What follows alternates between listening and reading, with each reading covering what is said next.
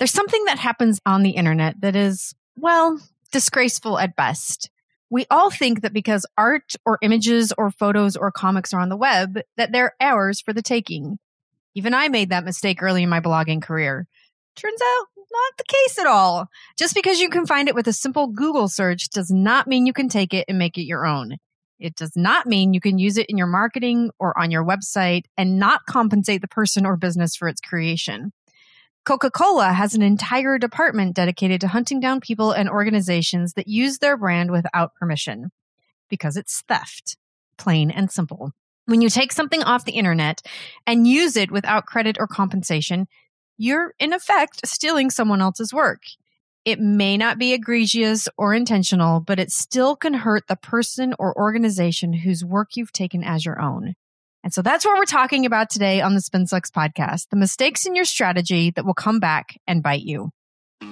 If you're a communications pro who works hard, doesn't compromise quality, and gets the job done, welcome home. We'll share our tips, tricks, and stories, and together we will change the face of PR. Spin sucks, but we don't. With the Spin Sucks podcast, here's Jenny Dietrich. The first mistake I want to talk about is a really understandable one, and it's also a hot topic among social media community managers far and wide. It's about comments.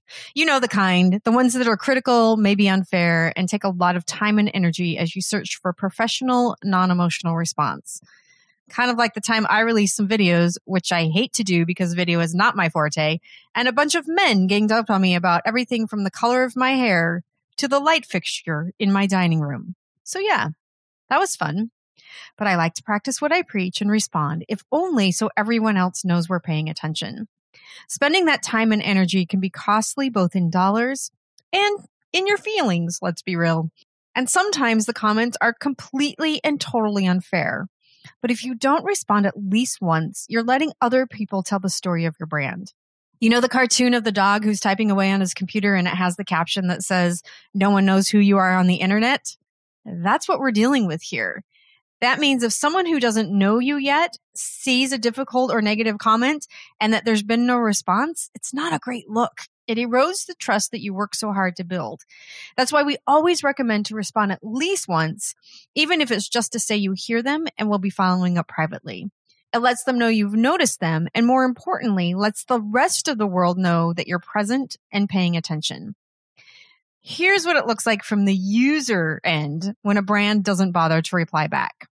I have a friend who is also a Spin Sucks community member who emailed a famous author to ask some questions about his book and to invite him to a podcast interview. Because the author's big message in the world is that you have to be rid of all distractions, he never responded to my friend's email. So she took it to social media and tweeted him. He does have a Twitter account. Nothing. Then it became a challenge. Could she get him to respond? The answer, as it turns out, is a resounding no. There's a fine line between staying on message and ignoring people who can and will help you build that message. All right, moving on.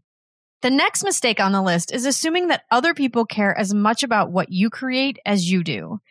This sounds a little harsh, but a lot of clients and a lot of communications professionals too assume that when they put a lot of time and effort and thought into a marketing or content campaign, a proposal, a video, heck, even a podcast episode, that people are going to eagerly consume it and tell all of their friends. They won't. I mean, some of you might, and thank you for sticking it out with me, but for the most part, you have to promote everything you create, and you have to directly ask for the kind of engagement you want. This is a lot less fun than creating things and can take as much time, if not more. But your blog posts, your website, your presentations, your workshops, your podcasts, your videos, none of that will do much for you if you just build them and wait. We all want to be recognized for our brilliance, but the audiences we're creating for are busy people with many demands on their attention. You have to provide a compelling reason for them to check out what you create, no matter how good it is. Finally, let's talk about forgetting that people are people. This happens when you have slightly higher expectations of others than you might have of yourself.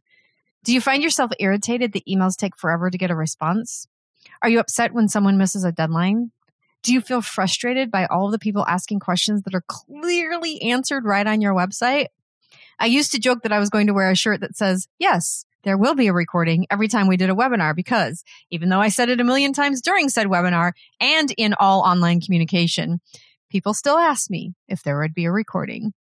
It can be irritating when you have to wait forever to get a response, and upsetting when you feel like you can't rely on people, and frustrating when people are asking you to essentially repeat work you've already done for them.